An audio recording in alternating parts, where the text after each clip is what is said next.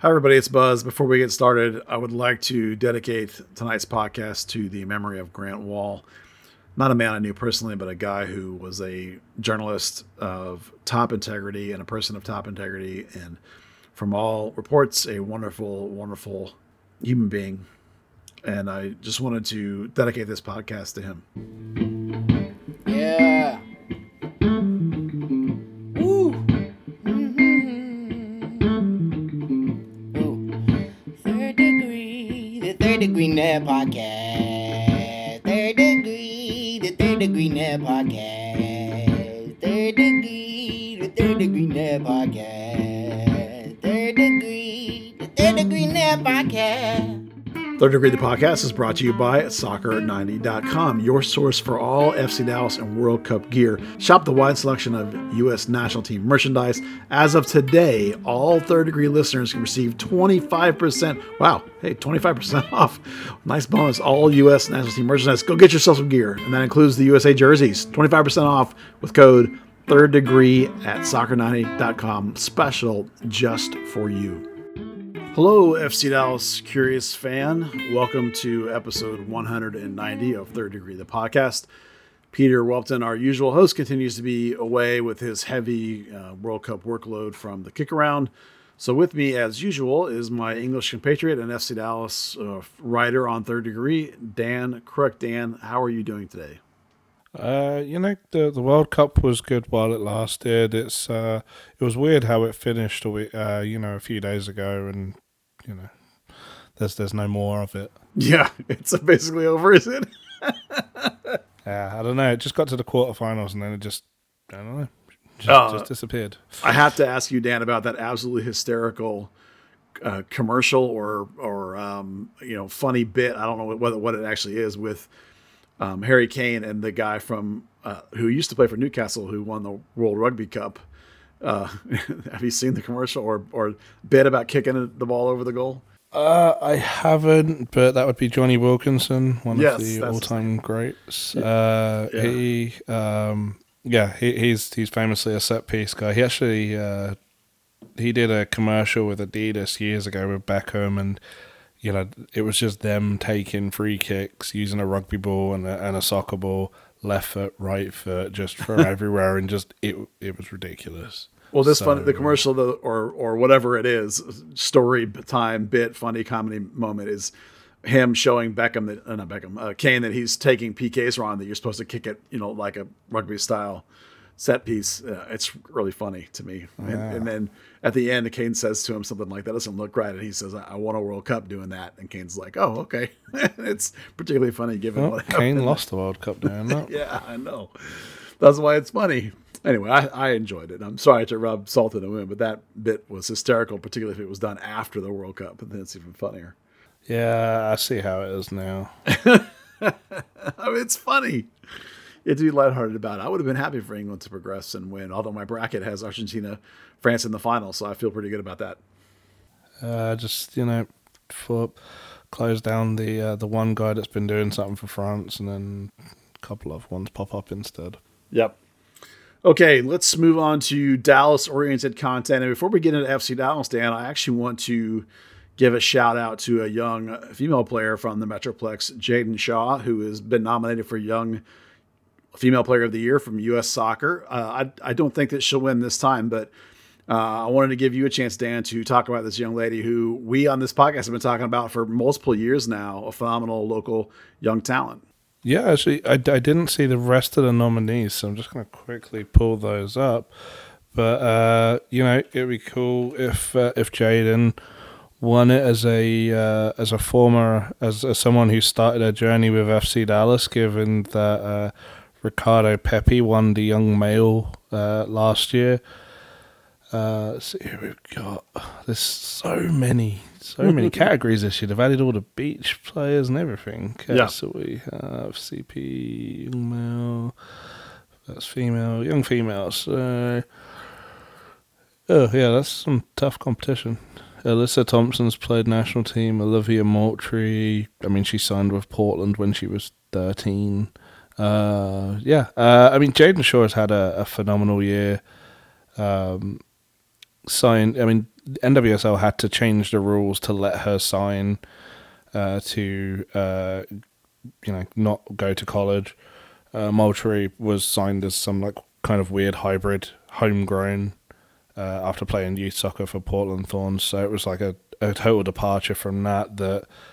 Jaden was allowed to join NWSL as a 17-year-old. She's made. They've kind of went slow with her introduction. She joined mid-season. She's made 7 appearances, 6 of those were starts. Scored in each of her first 3 games. On the way to the NWSL semi-finals with San Diego. Sky's the limit. Such a big talent, and it'd be very cool to see her win it. And I was she's going to be a national team player, a national team regular before long, I'm sure. Yeah, this is a player we've been talking about since she was with FC Dallas. She did go since to she was Solar. 14. We've been talking about. Yeah, and then she went to Solar after being with Dallas for a couple of years. Solar on the female side is immediately better than FC Dallas, so that's not a surprise on her part. She did get over a knee injury about a year and a half ago that she got over before she joined the pro ranks. But as you say, Dan, we've been seeing her dominating in the Dallas Cup and various other venues, and we've been expecting her to be a senior national team player sooner rather than later. And I imagine it might come in the next year or so. So, again, a player that's, as you say, sky's the limit on the talent. I'm sorry, I meant 12, not 14. She made her debut for the FC Dallas WPSL, which is the second tier of soccer, women's soccer, as I can't remember if she was a 12 or 13-year-old. Yeah. But I remember, her making that debut, going on to Solar, winning national championships, like you say. Just such a dominant, excellent player. Threat on either wing. And for sure, a part in Alex Morgan's 15-goal excellent season that she's had. All right, now moving on to FC Dallas. The big news of the last week is that Marco Farfan has been extended by the club. That deal is one that we all have to, I would imagine, quite like, because it locks the player down for through what is likely the bulk of the prime of his career. It'll last until he's 28 if they pick up the option through the season 2026. I would assume, we don't know for sure, but I will assume that he'll get some kind of pay raise. I thought he was a little underpaid, it turned out, last year because of how much he played. So I would expect that number to have gone up some. Now, outside backs don't make $1 million, but they do, if they're starters, they do get into the territory of 300, maybe 400 at the most. So where that number lands will tell us a little bit more about how they value him. But where are you on this extension, Dan? Are you a fan of this move? Oh, 100%. I mean, he was just a lights out, fantastic addition last year. Brought so much to the fullback positions in general. Defensively, I think his attacking game progressed through the season. Still a young guy who absolutely needs to be in the national team picture. I think he was still on. He had that weird contract situation, so I'm not sure. I think he was still on his initial deal, because he kept going through like a bunch of. I think it was like a 5-2 option or 5-1 option, something like that. But it's good to see that part cleared up as much as anything, because it seemed really weird. Like, when is it up? When is he done? When does he move? Is he a homegrown? Is he cheap? What's going on? Very, very excited to see him tied down. And you had that really cool Excel of all the contracts, and it was good to see like a solid core of players now secured through 2025. Yeah, they've talked about a cycle, and you can clearly see a cycle on paper with these current group of players. And we'll come back to some of that a little bit later. The key here with Farfan is, again, how much did you Did he get a raise because you don't want to eat up too much cap? And I think there are some concerns, and I'm a person that feels this way actually, that towards the end of the season, there was a little bit of a fall off. But for me, from my eyes, it was all just for the fact that he had to start every single game and go deep in every single game. And he was just getting banged around. And so one of the keys, I think, for Farfan going forward is going to be figuring out how to get that guy 5, 6, 10, if you count Open Cup games off during the season. So you see him playing more of a 26-game season, perhaps, rather than a 34-game season. A phenomenal player, but when you're talking about roster building, this is one of the concerns the club has, is who can come in, especially now that Munjoma's gone, because he was the guy that you could flip over there, and Nano you could flip over there, and Ima you can flip over there, but none of those guys are straight up left backs. They're all sort of emergency ideas, so much so that there was this massive load on Farfan. How do you get him legit spelled? And all eyes in this organization, of course, will turn to Isaiah Parker. How ready is he? And how ready he is will depend on how much time they can give Farfan off. And I think that's going to be really important going forward this season. I think, a big thing to consider is it was really his first sort of quote unquote full season. He'd had 37 appearances in a few years for Portland. He did have 29 for LAFC. He's jumped to 34 in one season with FC Dallas. Let me count it. He was subbed off once, twice, 3, 4, 5, 6, 7, 8 times in total. In the 9 times if you go through the playoffs out of 34 games. He's he's turned into a guy who's just, and his minutes in LA, he wasn't really hitting 90s very often. We've talked a lot in the past about having to hit those kind of pains and go through them, and to be a 90-minute player, that's kind of where he's at right now. So I'm not 100% sure if it's, if he needs to be like a actual 26 games and someone takes the other, 8, a few regular season games, or he just needs to be, every so often he needs to be pulled 20 minutes early and give Parker those last 20 or whoever, else may progress in that area. In a world of 5 subs, that needs to be the case. He had 2,731 minutes last year, second most on the team to Martin Paz. Now, keepers, you don't sub, right? So he's playing deep into games, even when he is getting subbed. So that's going to be the key. Is like okay that he still played 32, 34 games, but reduce that minute number down to, say, where somebody like a Paxton Pomykal is at 2,400. That's 300 minutes less. I mean, that's roughly 3.5 games less, right, on your body. Matt Hedges was down at 2,200. You can play the same amount of games, just manage more the ability to bring somebody in. And that's part of the equation, because last year there really wasn't somebody that could spell him legitimately. We had guys that we saw come in there, that emergency-wise did it, but it was not the same as having a guy who you feel fits the profile. An important quality for this club. You remember when this coach came in, Nico Estevez, there's a lot of this talk about guys that fit the system. It's not always necessarily like a pure talent signing. Sometimes the talent can be better or the same in 2 players. That doesn't mean one of them doesn't fit better. Yeah, I think his situation in getting spared those minutes as well. A lot of that came from the right back position. You had the tendency to switch Ima and Nani around.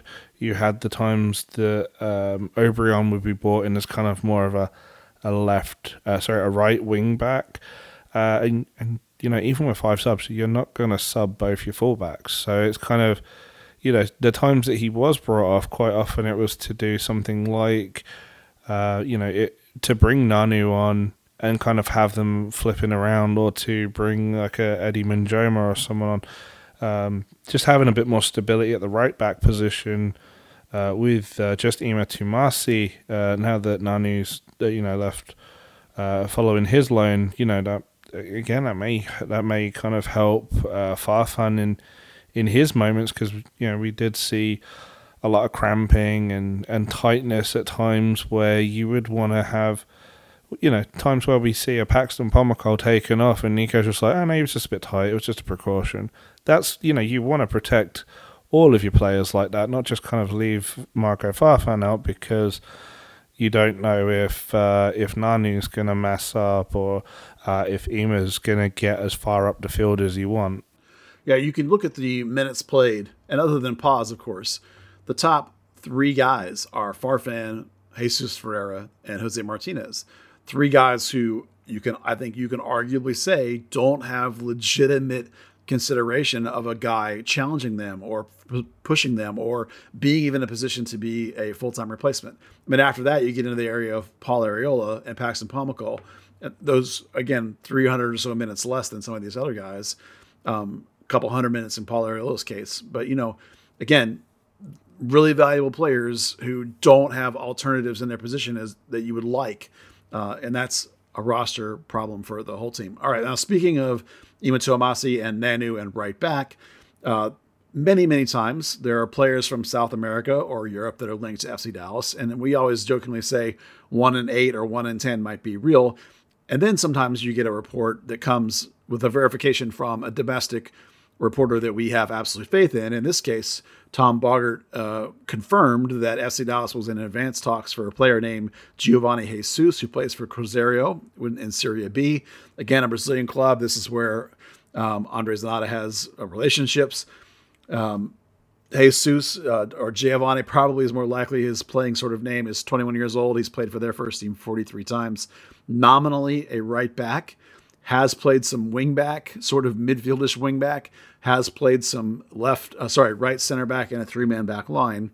The numbers that have been reported, not by Bogart, but some of the sources in South America, sound like probably $1 million buy. I find that slightly unlikely. I find that to be a little bit higher than I would expect for a player from Serie B. No offense to Serie B, but it's not the top tier in Brazil. But if there is a buy somewhere even close to that statute, that's why this player, if he were to come here, would more than likely be a U22 initiative, because the whole point of that process is to not promote, to incentivize MLS clubs to buy younger players, and with the idea there'll be less of a cap hit. If you want to think of them as sort of mini DPs, where what would ordinarily be a big cap hit is reduced significantly by using this mechanism. So depending on how one feels about Ima Tuamasi, this is a player that could replace him. It's a player that could be challenging him. It's a player that could come in and back him up for a season or two and progress forward, perhaps. Well, we'll see if that signing actually comes through, but it's a name to watch as we look for, domestic news of that acquiring that player actually happening. FC Dallas for sure needs a right back of some caliber, whether it's going to be one, we hope, that challenges Ima Tuamasi, because Ima will become better because of a challenge. That's how these things work. And it'll be interesting to watch how that goes. Dan, I am sitting here, however, watching the FC Dallas potential moves. Sebastian Ibeagha from LAFC, this potential right back, Giovanni Jesus from Cruzeiro. These are defensive, perhaps depth pieces. We are not seeing, in my mind, the player of the caliber of, say, Aaron Long. Now, I've had conversations with people with FC Dallas of various levels that made me think that they were interested in Aaron Long or a player like that, a starting frontline caliber, big-time center back player. Now, if they miss out on Aaron Long, if they miss out on the New York City center back, Callens, are we looking at a team? And so far, we're hearing nothing in terms of an attacking player, although I don't see a lot of room there anyway, or a midfielder. There's not a lot of room there either. Are we looking at a season where Dallas basically is going to stand pat as we go through into the season? And other than getting rid of Matt Hedges, where is the attempts to upgrade this team? Yeah. The Mavs did this thing for a few years where they put their cards, they threw all their eggs in one basket on like on a free agent, that free agent would inevitably go somewhere else, and then they would be left at the 11th hour like, well, shit, what do we do now? I kind of fear that maybe they're doing that with Matt Hedges. Just kind of hoping that there's some change there. It's weird to not hear a lot. I mean, things are going to go quiet with Christmas and the New Year, but there's normally a lot more shuffling around, it feels like, in late November, early December than there has been, other than signing Ibeagha, the link with Giovanni Jesus, or Jesus, I guess, since it's Portuguese. It is a little bit concerning because, like we keep saying, we can't guarantee we can't guarantee Jose Martinez, and as you highlighted, put a lot more minutes than you would have liked on his body while we're talking about Marco Farfan. It does kind of worry about that do nothing approach that you'd written about, rather than actively going out and getting better. The problem with that is, of course, everyone every season gets better. We've just seen Austin, make the change from Danny Hosen to Gyasi Zardes, trying to improve their attack and get a little bit over the hump of like Maxi Urruti's pre and post July scoring record, and a little less dependency on Driussi. While FC Dallas, we're probably not going to see a ton of attacking moves made. You do want to see some improvement in the defence. Even if they were to keep on the Hedges, you want to see an improvement on one of the two centre-backs. You want to see some movement in and around the midfield, whether it's the 6 or one of the 8 positions. And we're just not seeing that yet, which is concerning. Yeah, there definitely is a school of thought that this team could and will improve just by doing essentially nothing. Alan Velasco should improve. Jesus Ferreira is 22. Paxton Pomykal is 22. These are guys that should get better. Areola is still the prime of his career. Lletget will be here for a whole season, right? You would expect Edwin Cerrillo to improve again. He's taken a step forward every single year. He's improved. No reason to think that won't continue to be the case. At center back, though, Martinez played a big load last year, and there's no really left center back to back him up. Is letting Matt Hedges go away, is that an improvement, whether it's Sebastian Ibeagha or whether it's Stokosy Tafari? Or is either one of those guys an improvement on Matt Hedges? So you're looking at the same center backs coming back, relatively speaking, relative terms. Farfan's coming back the same. Even if this kid comes in at right back and lights it up, how much better is he than Imoto Amasi? Dramatically so. I don't see that happen with a 21-year-old. Is Paz going to reproduce that season he had last year? I don't know. Now, on the other hand, you're still sitting on 3.2 guaranteed money to Franco Jara. Now, some of that was paid up front. We've talked about that before. But nonetheless, that's the amount of money that's going out the door. And by the way, if you're expecting him to leave in the winter to one of those clubs in Brazil, you should go Google what the reactions are when they found out how much Franco Jara gets paid. The comic laughing was hysterical. You're going to have to wait till the summer to clear that number. You're sitting on $800K in Facundo. You still have Martinez, Pomykal, Lletget, Velasco, Areola, Jesus Ferreira. All those guys make over the DP line. You're going to buy down a bunch of them anyway. Now you're clearing Matt Hedges' money. Some of that went to Ibeagha, not anywhere close to the same amount, of course. You're clearing $600K from Nanu. So there is some room to do something. Again, once you're clearing some of that money at center back, you have this expectation of where's the next guy. But even if you bring in somebody to be of the equivalent level of Hedges or Martinez, unless you land a superstar center back, which likely might cost you $1 million or $2 million, that's not going to get significantly better when you already were one of the best teams in the league on defense anyway. So again, it just seems like we're sitting on a wait and see till some of these bigger other contracts can be gotten rid of. along your ideas of, can we get a 6? Well, we can if we buy out Facundo, because that's an $800,000 contract sitting there not playing if you bring in somebody at that position. If you wanted to go get Grezzo back, you'd have to move to the top of the allocation order to do that. That's going to be hard to do when Dallas was one of the better teams last year. You're going to be way down the order. So it's difficult, maybe, perhaps, for Dallas to do some of these things that we'd like them to do. Maybe that's part of why I talked about it being a process, because they know they need to clear some of these salaries before they can really do anything. Entirely possible. It feels like Hara half a season, shouldn't really. Yeah, obviously the DP designation aside. And then wait and see. I guess wait and see. How that's even handled. What the remaining half a year actually comes down to, and if that's worth paying down to just in addition to have an additional DP spot. You do have to consider that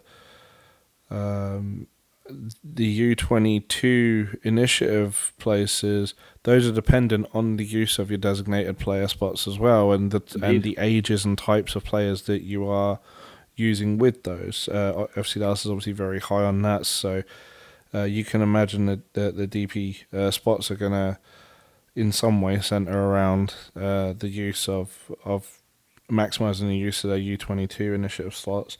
I don't know. It's going to be really interesting, kind of what happens here. We know that Andre Zanota is pretty adept at getting players out of clubs and finding good value for them.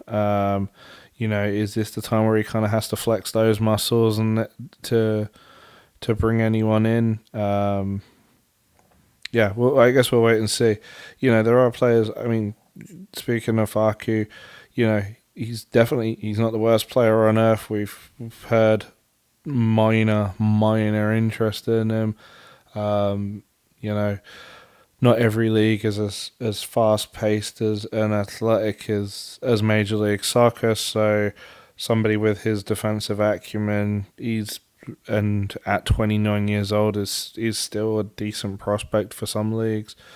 I don't know. It's going to be interesting to see what happens. What happens with Hara, whether there is, it was only a couple of years ago that there was the situation of he had 6 months left on his deal. He wanted to come to Dallas. There was talks about how can you buy him out. Here's how much to buy him out.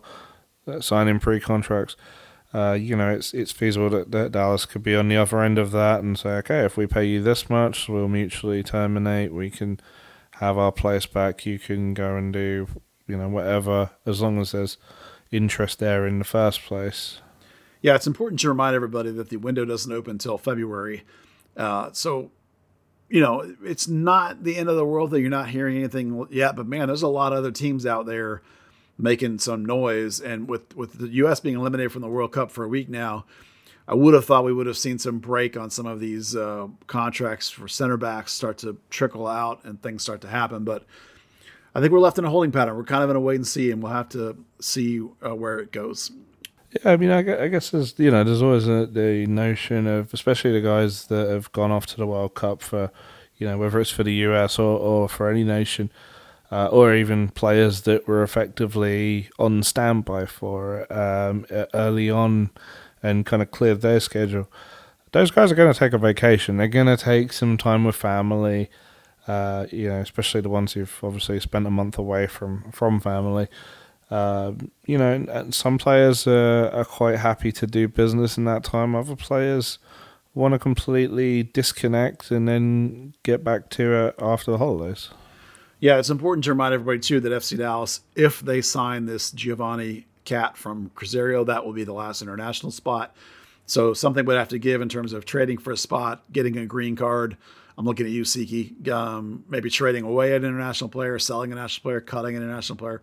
You have to do something else to acquire somebody, so that limits you perhaps to a little more domestic action. Are there some guys in for example, USL Championship that might be useful pieces. Lots of questions remain out there. Okay. Sorry, again, go ahead. You were about to say something there? I was just going to say, I like the name Giovanni Cat. That was cool. Giovanni Cat. This Giovanni, comma Cat. All right, next thing is that people have asked me why, in particular, I say, and I don't know if you would agree with me or not, Dan, that Brandon Cervania and Siki Ntsabling are both linking eights. Why do I say that they're the same profile, not same profile, same job as Paxton Pomykal these days in the setup? And why do I think that's true? Why do I not say that one or the other of those guys, more likely Siki, is Sebastian Leget's backup? Why do I feel that there needs to be a player targeted specifically to be Leget's backup? And the short answer to that is assists. Siki and Brandon and Paxton all have really good progressive capabilities, progressive passing, passes into the final third, progressive receiving, although Siki's not as good at progressive receiving because his poorest aspect still is his game reading and positional sense. He doesn't, like Edwin, still learning to shove for the ball. But Siki is really good at progressive dribbling. Brandon, more of a progressive passer, not a dribbler.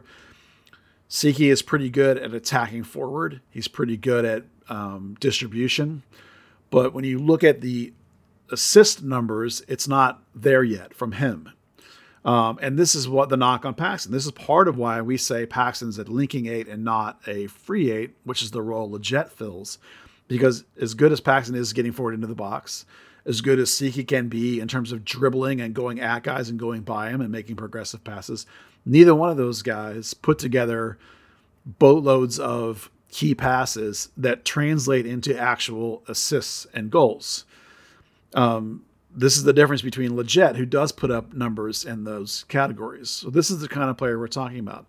The profile of a guy who backed up Leget would be a profile of a guy that used to be a 10. This is your Thomas Roberts. This is your, honestly, Alan Velasco can do it. They've put him in there. Guys that no longer are pure 10s because you have to have a two-way game these days, but they're the profile of guys that can make goals happen. And Siki does not have, Brandon definitely doesn't have that high ability and that zone 14 ability. Siki has a little bit of that in his bag, and I think perhaps over time he could become that guy. A couple more seasons perhaps, but he's not as young as you think he is. You know, he's up on 24 already. So I think this is why they use Siki deep. So Dan, that's a rant for me, a soapbox rant for me on why those two players in my mind are Paxton's backup at the linking eight and not Leget at the free eight. If you had to play a guy for Leget right now, you would move Paxton over there and play one of those other two guys in his spot. Do you agree with that assessment? Yeah, I think for me it's almost like Siki is obviously a ball of energy. He's very much a rush it through. I feel like Brandon similarly, more of a passer and a dribble, bit kind of rushes through the motions a little bit on the ball, whereas Paxton maybe although he plays a more advanced position, I feel like he's more of that steady retain possession guy. He can obviously play with a little more urgency and everything, but I guess for me there's the term steady Eddie, the guy that you put him out there and you know he's going to retain possession, he's going to spread the ball around well, he's going to do what he needs to do. That's not necessarily what that's the sort of thing I would associate more with Seba or Paxton. If I wanted a guy who was gonna, rush the ball forward, was gonna, rush the ball close, I guess, just be kind of intense on both sides of the ball. But you do risk losing possession, you do risk a few missed tackles, things like that. I would probably closer associate Siki and Brandon of the four. Yeah, that's the thing, is that they're very different players, Brandon and Siki. Brandon is smooth, he floats, he passes, he gets to the edge of the box but doesn't get into it. Siki's frenetic, high energy, makes a lot of recoveries in the sense of saving himself when he's out of position because of his energy. Some of Siki's samples are small because he has not started enough and doesn't play enough minutes to have like these larger, like 90-minute performances. Whereas Brandon, we've had long runs where he's been a key guy and started a lot of games in chunks and played really well in chunks and then falls off and doesn't play really well in chunks. So different players, but both do the same job. And it leads me to the question, Dan, since I think, and you, I think, agree that both of those guys are now basically backing up Paxton, is it time to trade one of those two players? Brandon is slightly younger, comes to the U.S. system, so he's domestic. Siki is not. Siki's international. One is more smooth and moves about. One is younger and is a little bit older, but more frenetic. Do you think either one of those guys, A, has value in the market, and B, should you move one to open up a little bit of logjam and maybe cap in that position? I'm not sure either of them really have a whole lot of value in the market. Brandon's big commodity is being a domestic player, or big selling point. I think in terms of the organisation, Brandon's been here quite a while. Siki is kind of, he's still got that shine on him. They still tread around the little story of being sort of talked into drafting him, and then the coaches kind of being right with that one. I think if they were going to kind of, also I guess, Brandon obviously commands a higher salary, I want to say, without looking at him. I just feel like if they were to drop one, it would probably be to try and trade one away. It would more likely be Brandon at this point. Yeah, the reason you would trade Siki would be to open up the international spot, or perhaps people were more interested in his energy off of the bench. Yeah, Brandon makes about twice as much money and is domestic. So there is some value, a little bit of value for both of them. I don't think high value for both of them, but there is some value. I think it would be easier to trade Brandon, I think, because of the domestic side. But I don't know that you can get a whole lot for either one of them. You'd be looking at probably about the equivalent of what it would take to get into the first round of a draft or something like that. A couple 150K, maybe 200K in Tam or Gam or something like that would be about the most you'd get for them, because neither one of them is a first-line player at this point. Both not spring chickens. They're, 23, 24. So it would be tough. But, when you have multiple guys at one spot, and if you're assuming Paxton's a lock to start, which he may or may not be, both of those guys fighting to be backup is not a great situation. Yeah, I think, it probably doesn't help the cause a little bit that, Brandon, he has a US men's national team cap. He has the possibility of filing his change to play for Puerto Rico still. He is a guy that with a good run of games can do very well. He started out he started out well after coming back from Austria, but just kind of fell away. He had the pair of red cards. He's very much a peaks and valleys sort of player, whereas quite often you want to trade for someone who's maybe a little bit more consistent. Whether you bring them off the bench or you give them a good run of games, that you're going to get a similar quality, even a similar style of play that he doesn't have to kind of ease into the game. As I think we saw when when he has had good runs of decent runs in the team. Yeah, I think it was maybe 2019 when he came back from the U20 World Championship, and he had that really nice run on the back end of the season, and he actually had like a spectacular goals added stat where he was like plus 19 or something, over that stretch run. But then he's never since then been able to put together more than a 10 or so game run of really quality play before he suffers something or just sort of loses his way. Never has become the lockdown player that we thought he would be. I mean, there was a point at which we assumed that he and Paxton would become the go-to eights on this team, and it doesn't seem to really be happening for Brandon for whatever reason. And Siki is putting pressure on that position, and having extra guys making $300,000 or $400,000 a year that aren't playing is not really what you want to do. So some roster management still be done with this team. Yes, absolutely. Okay, let's move on then to the next topic, which is I would like to give a shout out to a couple of FC Dallas U17s who have been called into international camps. Nairobi Vargas has been called into the Honduras U17s, and Henry Canizales into the El Salvador U17s. Both these guys play for the FC Dallas U17s. That shouldn't surprise you. Henry Canizales is a left back. Nairobi Vargas is a very large, grown-ass man, target striker. Both of them are a little inconsistent from time to time, but both have potential to be professionals, and shout outs to them for their recent call-ups to those teams. Vargas has been in several camps for Honduras now. Canizales, I believe, has been called into, I think, a domestic sort of camp. It's down in El Salvador, but I think it's all U.S. kids that they've brought in for looks. I'm not 100% sure because there's not a ton of reporting on that particular youth system out there that I could find. But so, funny enough, our good friend John Arnold is the one that actually wrote all about this. The El Salvador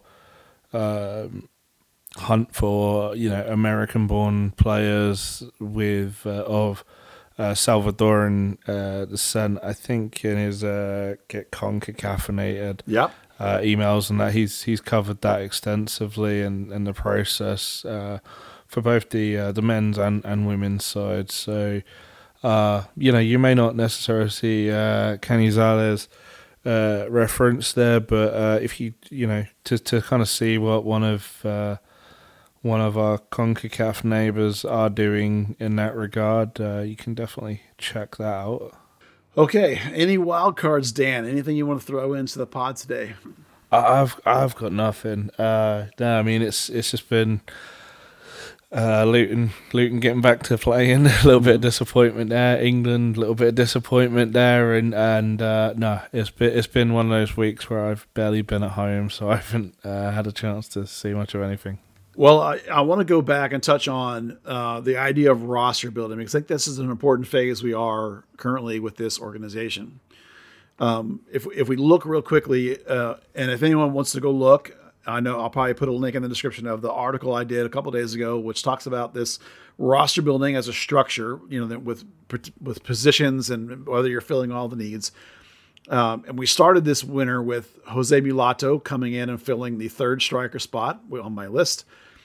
The other next open spot I have is behind Leggett, which we just talked about extensively. Perhaps we could pencil in Siki there. If not, maybe there's a U22 out there or a homegrown or a draft pick or something. But sort of maybe that spot's full, but sort of maybe it's not. So there's a question mark. The next big spot is Isaiah Parker. Is he ready to come up and be that other left back in the 22? That's going to be a question that'll be answered in spring training. In my mind, Sebastian Ibeagha filled the Matt Hedges veteran depth piece at center back. Now, I always say you need 5 center backs, so that means you also need a 5th reserve, like a young draft pick or homegrown. But that leaves a big, massive hole where a TAM or free agent style center back would be. Again, we've talked about the perhaps potential interest in Long or other center backs. And really, that's it, except for perhaps maybe a little bit of draft pick on the bottom of the roster. So those are the spots. It's the big starting center back, or possibly maybe this U22 initiative. You assume that the other hole, which was right back, which possibly could have been Colin Smith, but now maybe is Giovanni Jesus. So there's only one massive spot left. That's starting solid caliber center back. And then you can either pencil in Siki, or maybe you go out and get somebody young to back up Leggett. And that's really it, unless you're trying to figure out how to improve this team beyond just sitting still. That's where I see this build, and I don't see any other particular holes in it. Yeah, it's we're good. I guess we are going to get to see the the fast part in potentially filling some of those gaps where maybe you do want like a younger backup with the Super Draft coming up on Wednesday. Obviously, we know it's not the deepest pool ever, but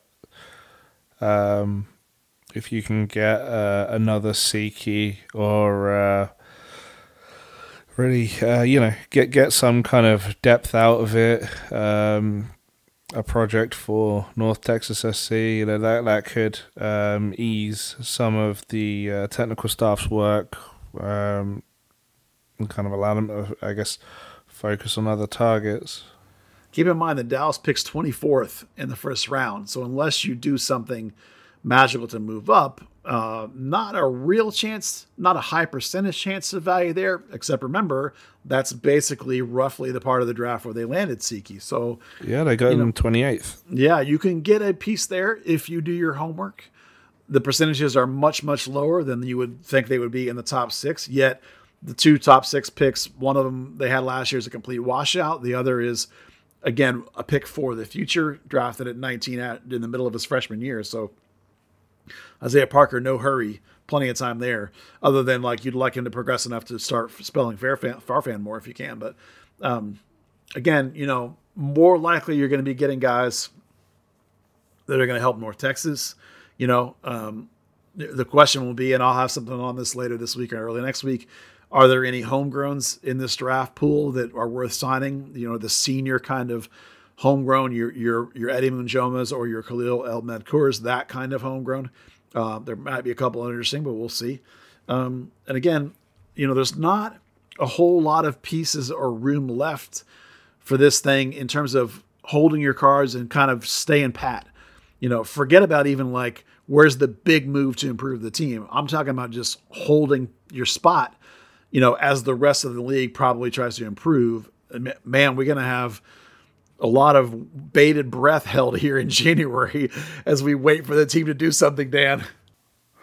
I think I've found the scenario that we're looking for. Okay. So what's the fella's name? Mariano Fazio. His brother was the Argentine international, played for Roma. Yeah. Played for Richland College before going off to Tulsa. Yep. He was in the college showcase last week. So he comes up. He is your FC Dallas centre back of the future. How about that? I'd say that he's probably like, 25. He might be. I'm not exactly sure how old he is. He's a little bit older for sure. I have talked to some coaches about him, and the general... He's 28. Is he that old? Yeah. The general take I get on the guy is that he probably just is not quite fast enough of foot to be an MLS caliber player. If he is 28, as you say, that's for sure not a guy you will want to be drafting by any stretch. He cannot play for FC Dallas as a homegrown. You'd have to draft him. That'd be really old. I just don't personally see that as a viable option. Dallas has had him in camp. They have brought him into North Texas camp and a couple of times for decent runs of a week here or 2 weeks there, and they just haven't progressed forward with that. So in my opinion, that's not a viable option, but maybe they'll change their tune. Yeah, just kill him. Just buzzkill all around. I know, buzzkill all around. I will admit that most of those conversations happened in the previous coach's era. I have not talked to Nico Estevez about him. Perhaps he would fit the Nico Estevez profile. I think in particular, FC Dallas likes really good passing center backs in the current version of this team. So, Matt Bill wrote a thing where he tagged some USL center back, as a possible depth piece. I don't know. I think that if you can't get the front line center back that you want, the free agent or the South American or whatever, I honestly think you can just go with what you have other than adding a draft pick or a homegrown potentially and sort of see how it goes. And if you're worried about it in the middle of the summer, then you can do something different. I do think over the course of the next year or so, I think you need to replace Martinez because of the the leg issue and he's starting to age. It's not like his game is predicated on athleticism. It's more about game reading, but I just think that they could do better at both center back positions pending Nkosi Tafari progressing. I think Nkosi Tafari, if you invest the playing time, he's got potential to be really, really good. It's not a lock, though. It's a project. You got to wait for him and give him lots of time, and it's going to hurt from time to time. Yeah, I think the problem with that is that's FC Dallas to a T. You know, that's the same case with Parker. Yep. You know, a guy who's got a great upside, but you need to invest to get there. You can't just kind of let him sit on the bench or, you know, play park football and hope that it just magically happens. Yeah, Colin Smith and Isaiah Parker are in the same boat right now in the sense that they're both 19-ish, and they both are now, in my opinion, outplaying North Texas Soccer Club in the level that it's at. Yet neither one appears to be ready for MLS action. Smith certainly not if they're going after a guy from Brazil. Parker, in my opinion, probably is closer, but we're going to find out. Both of those guys now are firmly in the gap that exists between North Texas Soccer Club and FC Dallas. Both of those guys, if Smith for sure, and Parker, if he can't force his way into the 22, they need to go on loan to the USL Championship. Both those guys need to play 30 games next year. Both of them need to play at a level better than MLS Next Pro. This remains an organizational issue, this gap between North Texas Soccer Club and FC Dallas. They're going to bridge it with Bernie, with Bernard Kamungo, because he already popped up and then in 20 minutes of play showed that he's right there ready to be the second left wing after Velasco, or right wing if he prefers, ahead of Obrian. So it can be jumped, but Kamungo's a guy further along in his progression, a little bit older. Those other two dudes are 19 and need to play somewhere, and somewhere better than North Texas. Yeah, I mean, the league all rounders has got an issue there.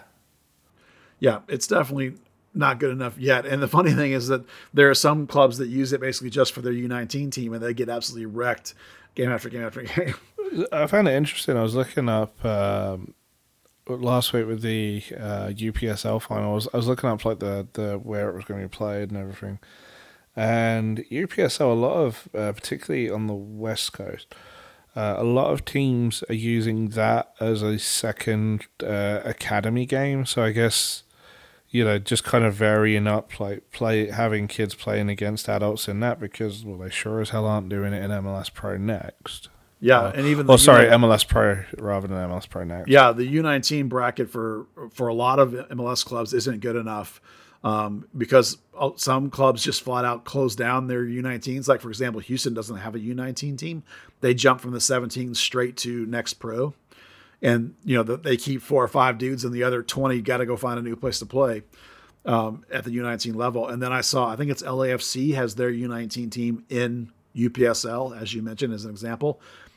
So in the FC Dallas case, because there's not enough clubs close enough of that caliber like there are in California, they tend to scrimmage a lot of games outside of their regular schedule. They play their own U17 team fairly frequently. They play some of the UPSL teams. They've played DKSC. They've played 40360. You know, they scrimmage, the 19 scrimmage against North Texas all the time. So, you know, Dallas tries to fill some of those gaps as well. Everyone's trying to figure out how to do it. Yeah, it's a big problem because, I mean, what USL at least allowed you to do is USL 1, you had that mix of young players and then like 30-somethings looking for the last leg of their career.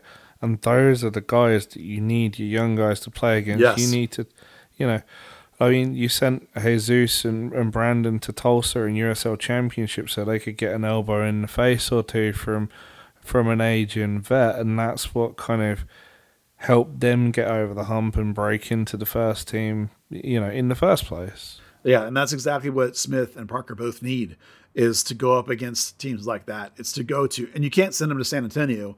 They're the defending champs. They just won the title.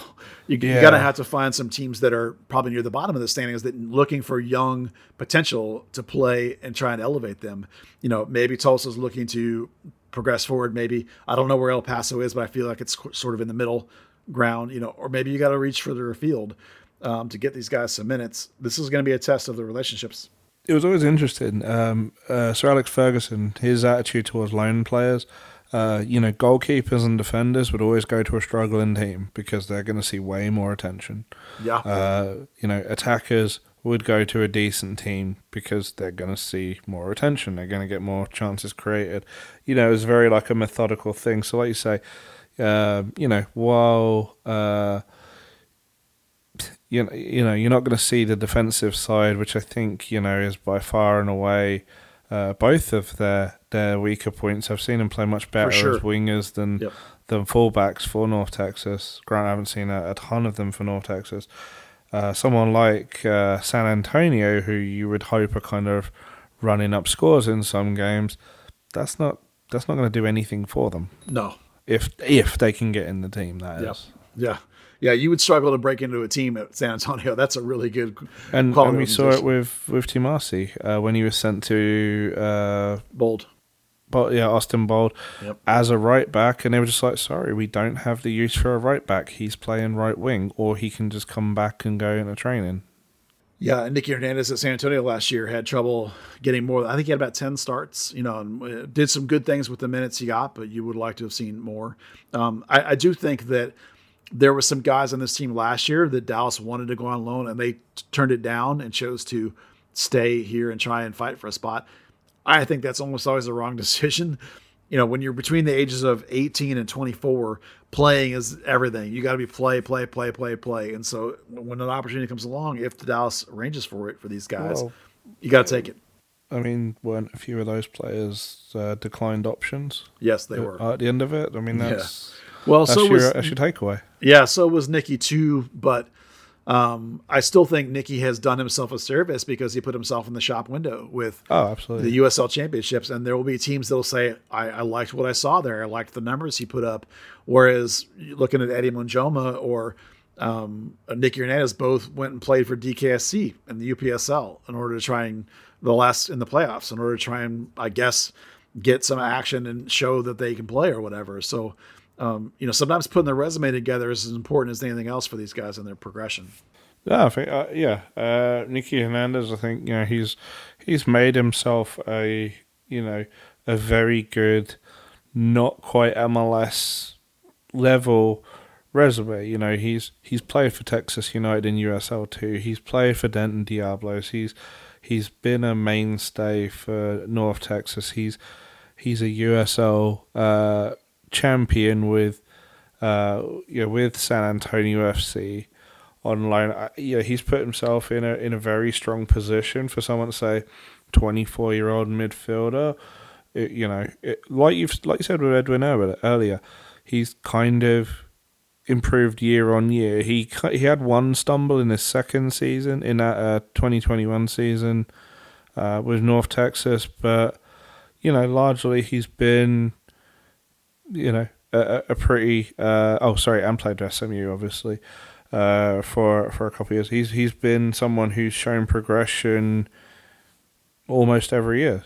All right, the one last topic I just want to put out there for everybody is to keep in the back of your mind that Dante Seeley and Justin Shea, both of those players have their loans run out in June of this season.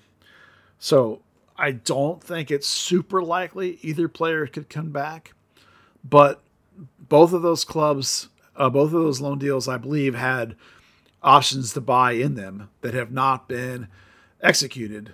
It does make me wonder whether the two teams they're with now have interest in keeping them beyond the end of their loan. That is when their season's end, is in June. No agent likes to bring their player back to Major League Soccer at the end of a loan like that. They kind of don't want that. I wouldn't call it a failure, but they don't want that slight vibe of a failure coming back like that. They prefer to find another landing spot in Europe. But nonetheless, it's possible that Dallas might keep a spot open, perhaps, or be ready to loan somebody out and bring them in if it works out. It's just something to have in the back of your head. there's several things happening all at once for the summer, middle of summer. Franco Jara's gone, maybe some loans ending for players that could come back. So the summer will be interesting for FC Dallas. You're opening a DP spot and $3 million of internal budget and a DP roster hit. There's going to be some action this summer for FC Dallas. Yeah, it'll be really interesting to see if either of those players come back. We just see a bit of noise about, maybe being too good for MLS, then going and playing significantly lower level. It'd be interesting to see what happens with Che, because he does have he is with a strong agency, CAA. He is a guy that has a boot deal. He's been playing a lot of midfield. Apparently, he's someone that he's constantly talked about he's talked about a lot for 2026. He's one of those guys whose profile maybe doesn't match his play, to a degree, and that's not a slight on him or anything. That's just saying that he's kind of set up for success beyond where his career on the field is right now. I feel like there's probably not a great chance of him coming back in that scenario. It'll be really interesting to see what happens with Sealy. Obviously, a long term, probably a longer term association with FC Dallas due to his dad.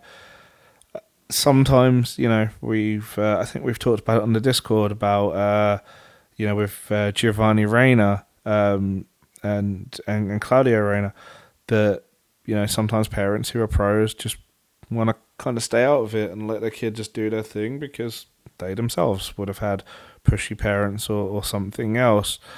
So is there a notion that maybe there would be less pushback there to maybe coming back to FC Dallas and earning your stripes? Alternatively, we've talked a lot about him having a Trinidad and Tobago passport as well, and what that can kind of open up in Europe through different visa situations in different countries.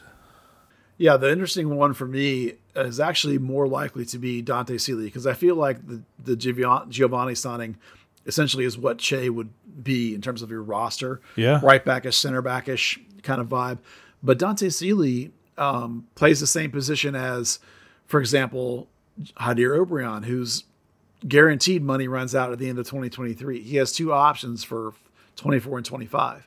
But if you're looking at perhaps Dante Sealy coming back, and maybe that's a way where he comes back in the summer, and then there's a 5-month window, like, okay, can you be a replacement at that spot? Do we let him slide out and you become that second line guy behind Paul Arriola? Because Dante Sealy has got a very different profile from Paul Arriola. Dante Sealy has a profile more similar to Hadir Obrian, that direct running at people with pace, dribbling, attacking, slashing kind of vibe.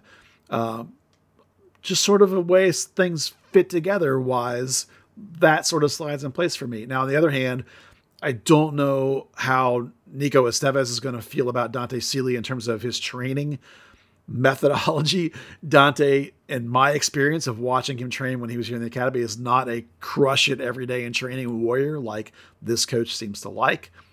But again, that was 3 years ago. He's been gone for a while. So maybe if he doesn't find that he succeeded, quote unquote, with PSV, maybe come back and put yourself in the shop window is the next move for Dante. And maybe that fits in with what the club might be needing looking towards 2024. Now, that's a lot of mights and maybes, but that feels more likely to me than Justin Che does. Yeah, 100%. And you talk about coming back and putting yourself in the shop window, coming back and it's almost turned into an exclusivity. It really shouldn't be, and this will be a part of the next coaching cycle, I'm sure. But the Gold Cup now is largely an MLS player tournament. It's not so much the guys on the fringes of the team or guys that need tournament experience as much as just, well, you're there, so we'll use you. If a Sealy or or in a more extreme case, a Che could get into that is more exposure. That is more incentive to buy a national team player than a kid who's played a bit part of reserve football. Yeah, Justin Shea turned 20 in November. Dante Sealy turns 20 in April of next year. So again, guys with long futures ahead of them, but something to have on your radar going forward. All right, Dan, that got us to about an hour's worth of content. Thank you, my friend, for being here. Hopefully, despite England's loss, you enjoyed the World Cup, and hopefully you're having a good holiday season. So far so good. And likewise, hope you're enjoying it and have a good holiday season. And it's that wonderful time of year that we're having a lot of. I mentioned the Discord a second ago. Definitely everyone should, even on the off season, do the whole Patreon thing. Get in that Discord, have a lot of fun discussion, a lot of good quality soccer talk in there, and you're getting some good burns going right now with some thoughts on some of the younger guys. You had the Vargas and Canizales a few days ago. It's some good content considering where we're at in the off season. Well, thank you. I quieted down a little bit during the World Cup because it was an overload of soccer in the world. But now that we're cooling down a little bit on the amount of soccer, we'll start to ramp up a little FC Dallas, which brings us to hopefully there's some news soon because we need some more things to talk about with FC Dallas. Everybody, Third Degree, the podcast is brought to you by Soccer90.com, your source for all your FC Dallas and World Cup gear. Shop the wide selection of national team merchandise today. 25% off as a Third Degree listener with code Third Degree at checkout Soccer90.com. That's a special 25% off for all listeners of this podcast and supporters of Third Degree. 25% off. Go get it. Soccer90.com. And thank you to all of you Third Degree curious fans, FC Dallas curious fans. I got to say that right for Peter out there. Hopefully you guys are having a great holiday season. And we'll see you next week on the next edition of Third Degree, the podcast. Yay, content. Woo! Woo! The Third Degree Net Podcast. Third Degree, the Third Degree Net Podcast. Third Degree Net Podcast. Third Degree Net Podcast. 25 long hard years, yeah. Buzz Carrick, yeah, the man. 25 years, you better be giving this man at least $5 a month, Patreon Third Degree. Come on, pay the man. It's the only comprehensive coverage of my fucking club that I love so much. Hey, come on, it's Third Degree or bust. Yes, give the man some money. Hey, Third Degree Net Podcast.